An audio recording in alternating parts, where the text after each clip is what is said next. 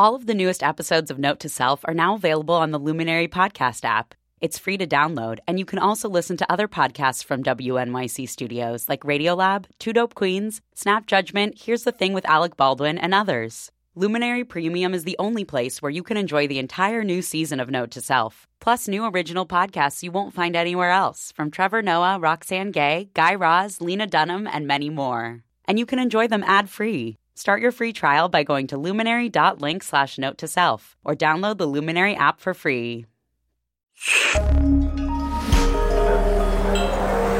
Listener supported. WNYC Studios. Hello, Note to Self listener. It is your host, Manoush. And the reason you're hearing this is because I'm working on a special project for you. Which means that what you're about to hear is an encore episode of Note to Self. A nice way of saying it's a repeat. But hey, we only re-release our absolute favorites. So please enjoy this episode again, or maybe enjoy it for the very first time if you're new to the show. Before we get to that, though, let's talk about you. Yes, you listener. The Note to Self team and I want to make sure that our show helps you rather than overwhelms you. So in the name of information overload, I have a favor to ask. Please take our 3-minute survey online to help us understand how you listen so we can make shows about topics that you truly care about and make it in ways that work for you, so that it works for your schedule, for your habits. Seriously, that is our mission here. Go to notetoselfradio.org. I promise it takes just a few minutes. And I also can't tell you how much your feedback informs how we make Note to Self. And while you're here, please subscribe to Note to Self, because we'll be back with something brand new really soon. From WNYC, I'm Manoush Zomorodi, and this is Note to Self. Everything we do throughout the day is tracked, right? And we know it, and we're okay with it. It's really hard to surprise me anymore. I feel like the internet's desensitized me. The tech show about being human.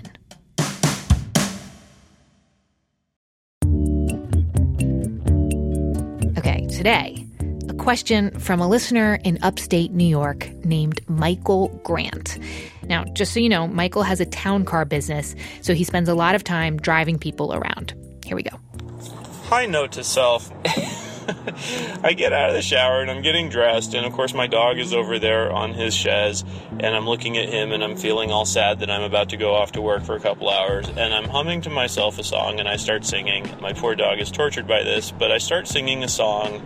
Every time we say goodbye, I cry a little, or I die a little. You know that song, Every Time We Say Goodbye, which I haven't heard in, I don't know, forever.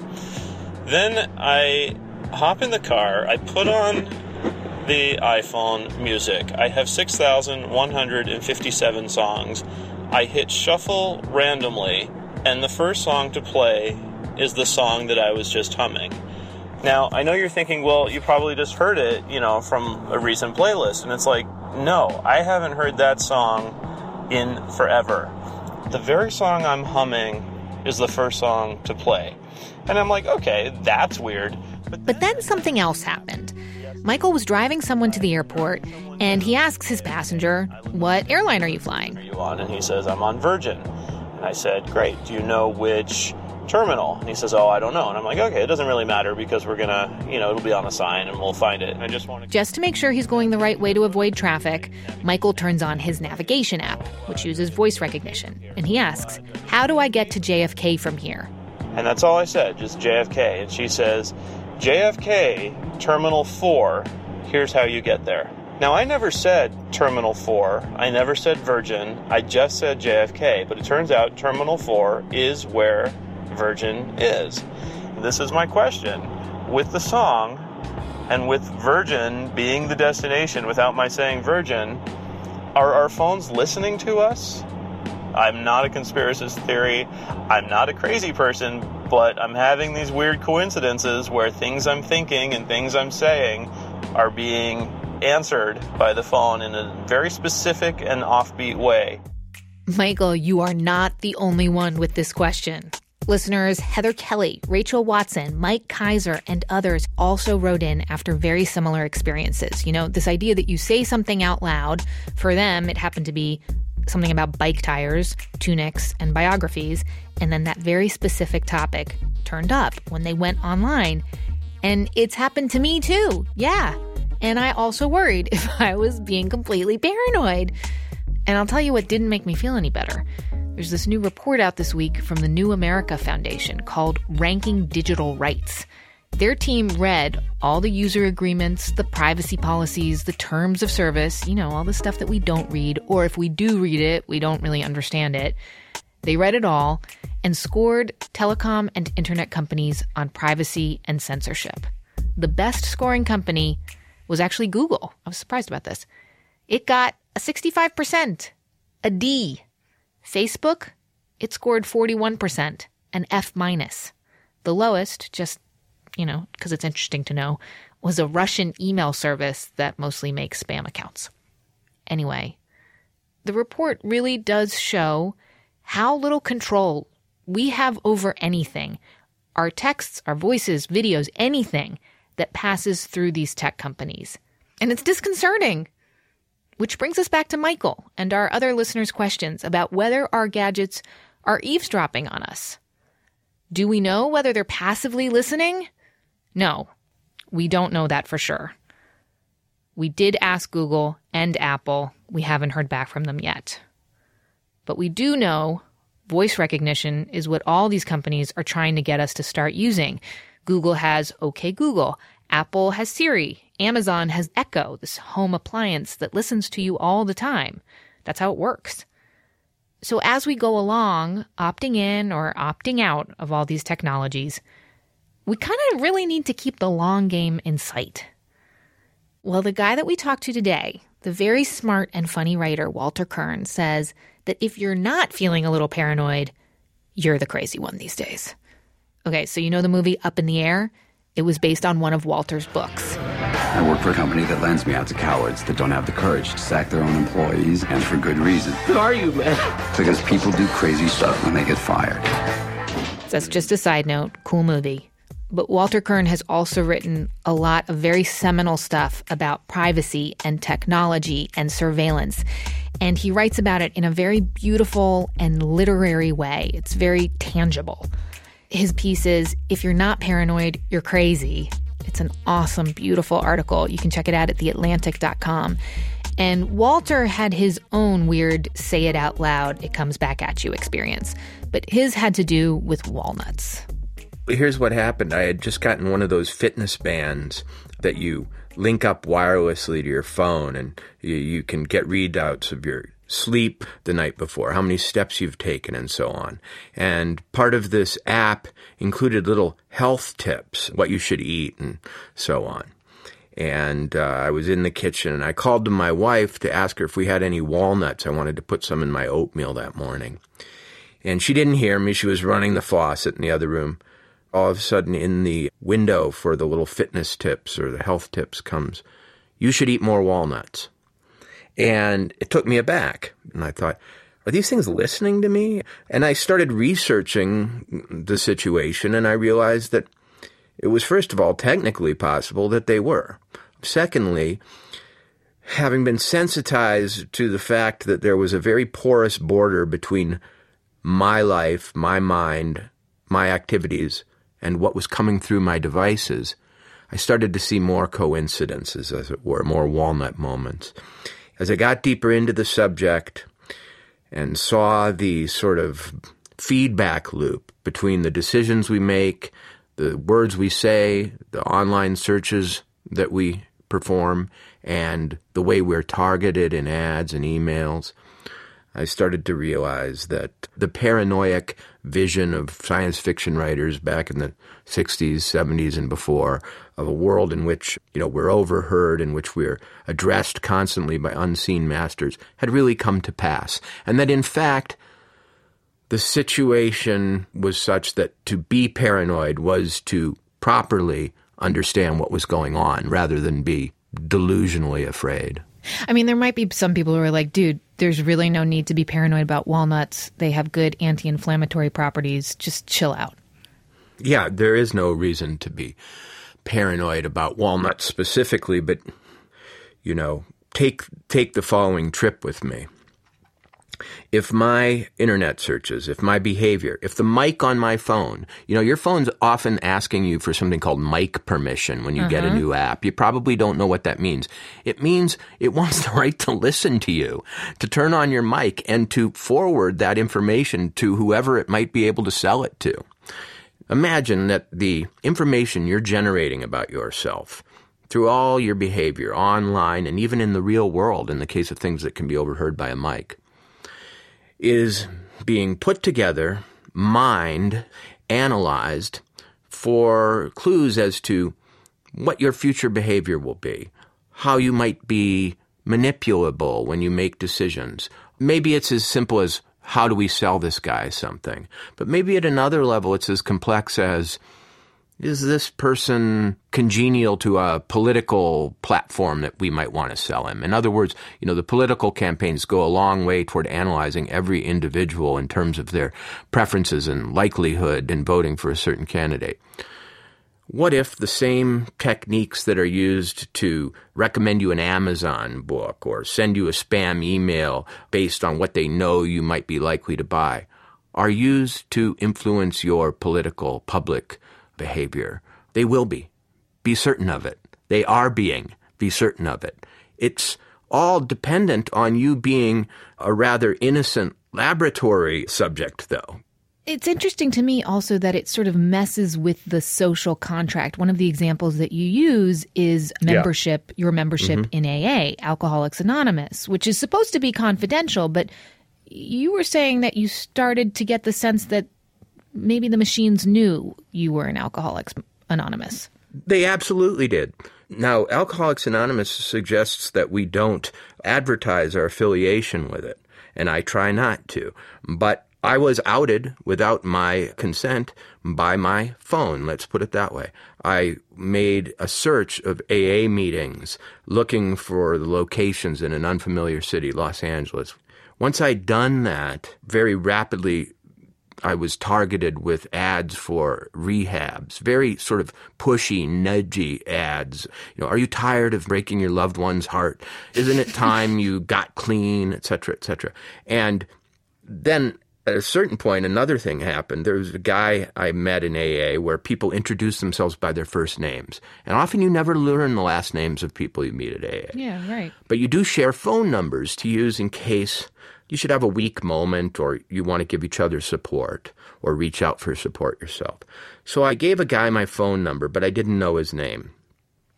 Then on Facebook, a few days later, his picture shows up as someone I may know. And so Facebook have figured out that we knew each other.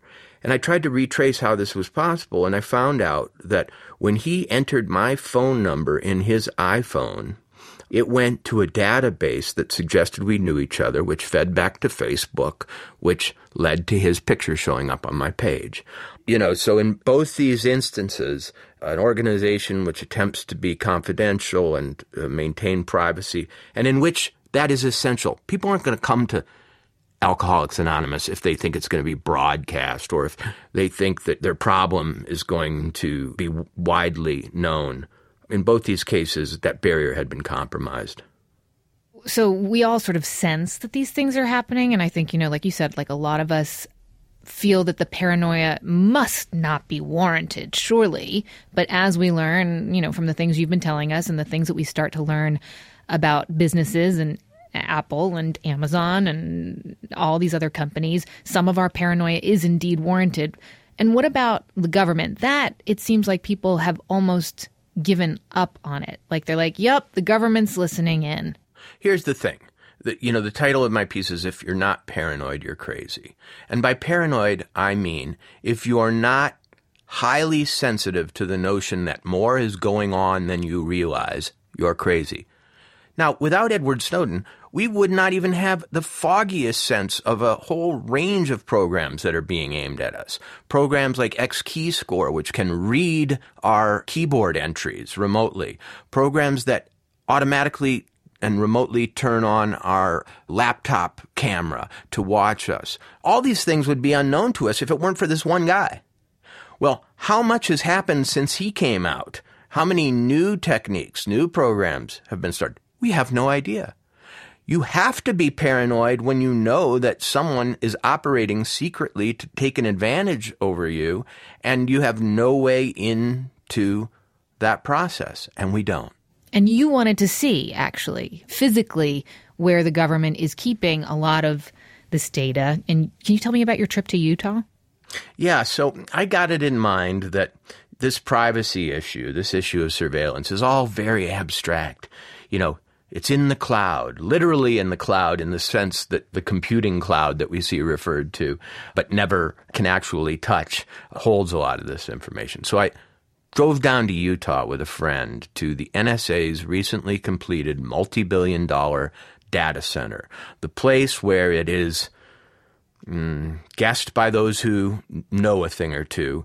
They store all the information that is collected by these various programs and will store it for decades to come. It's a very sort of spooky, monolithic set of buildings on a big hillside outside Salt Lake City.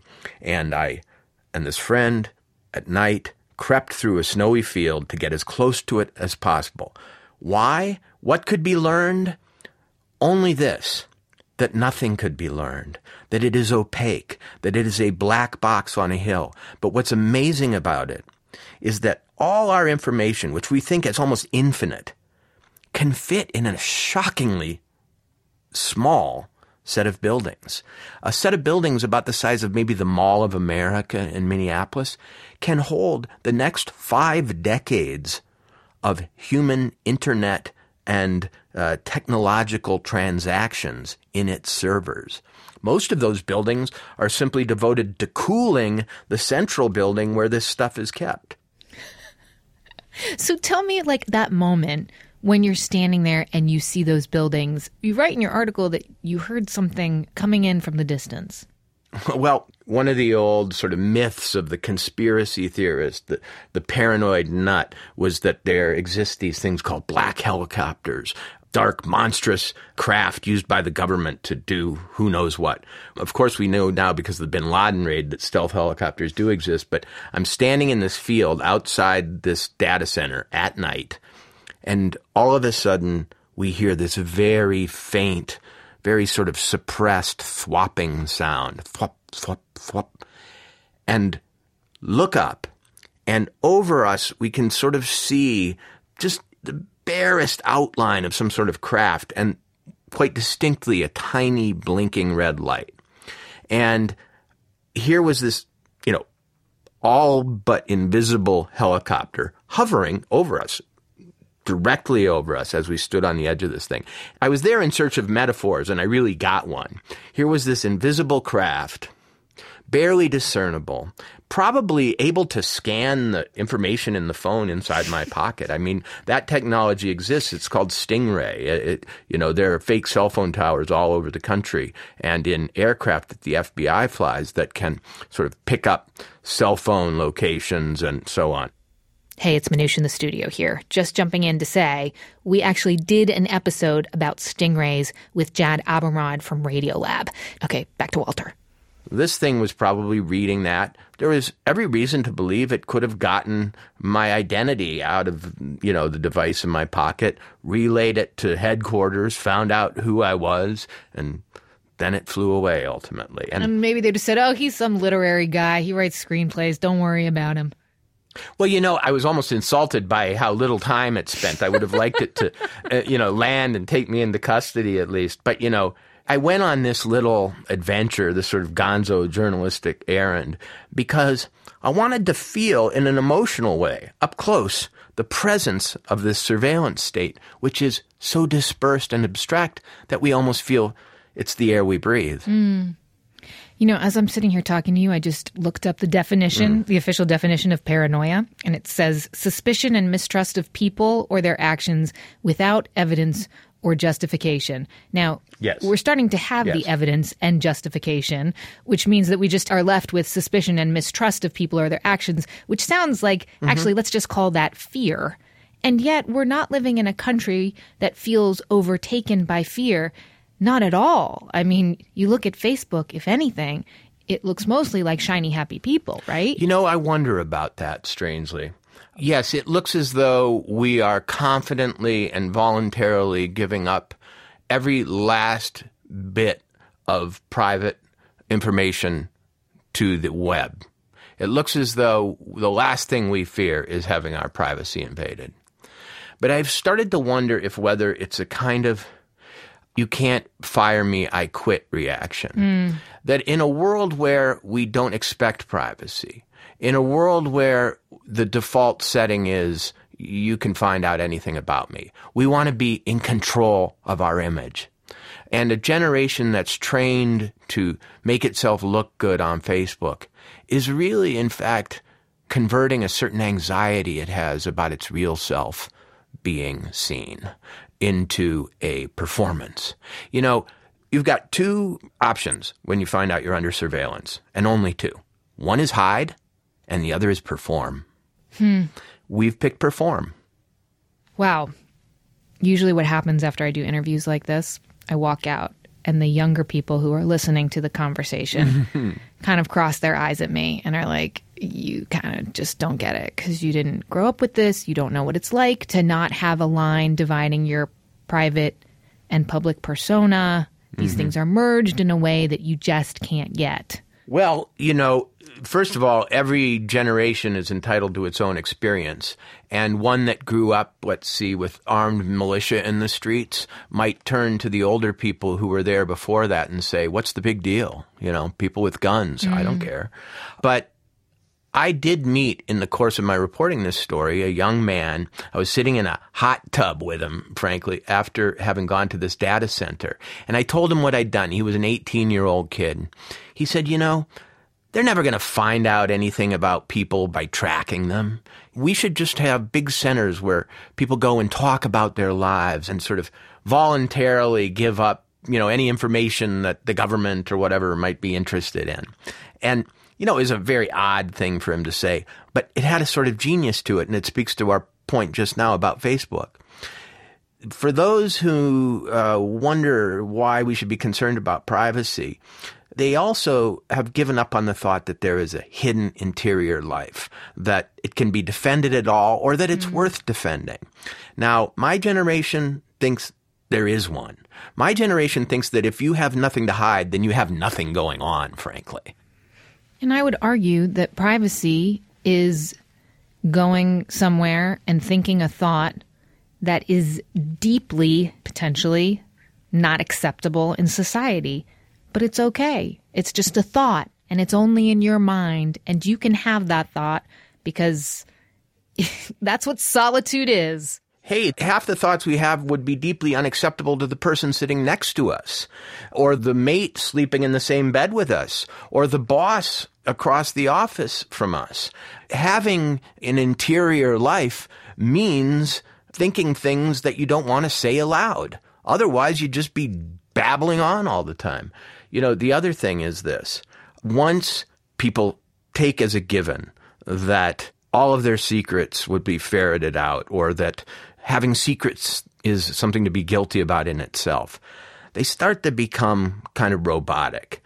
And my fear is that as we stop defending this interior space, we'll start to do things and think things and censor our very inner life in a way that doesn't cause us any anxiety. And the real cost of surveillance is that our inner lives become impoverished, that the set of moves that we make as thinkers and emotional beings and so on becomes reduced. In that way, we start to become the machines that we're afraid are invading our lives. We can't beat them, so we join them. So last question. Have you changed any of your behavior so that you have less walnut moments, or would you tell our listeners who maybe were singing a song to their dog and then found that Spotify played them that exact song when they got in the car? I got off Facebook. I mean, to be very specific about it, I got off Facebook. It is such a rich trove of information.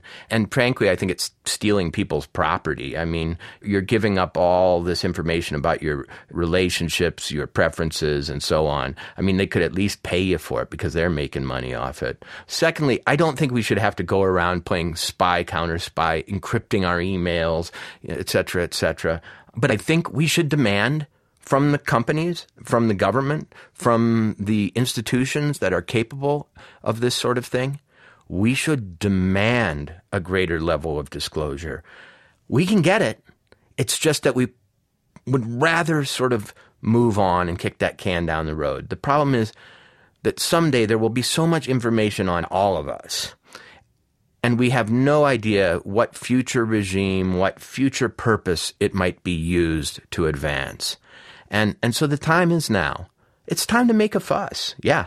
And, you know, at the very least, we might lose some weirdness, which would be really sad, right? You know what? When I make this argument to real conservative types, I say, you know what? Our weirdness is our greatest economic virtue in this country. We would not have the personal computer.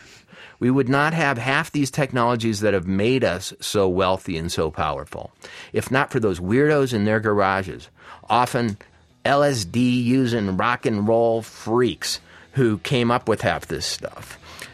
That atmosphere of anything goes creativity is being suppressed by the very technology that was produced by that culture. That can't happen. Well, I've enjoyed keeping it weird with you, Walter. Thank you so much. You're welcome.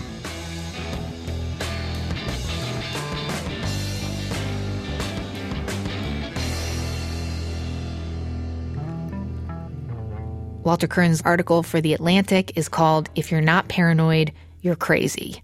It is definitely worth a read. It brings to life subjects that can often seem cold and remote.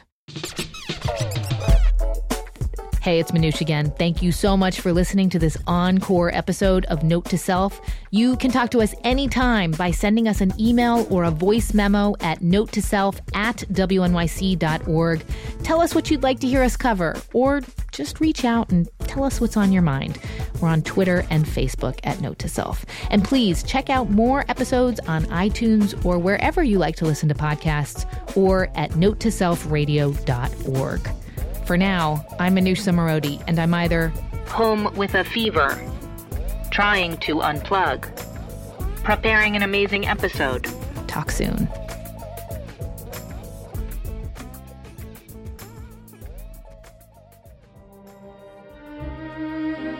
Every time we say goodbye, I cry a little, or I die a little. You know that song. I die.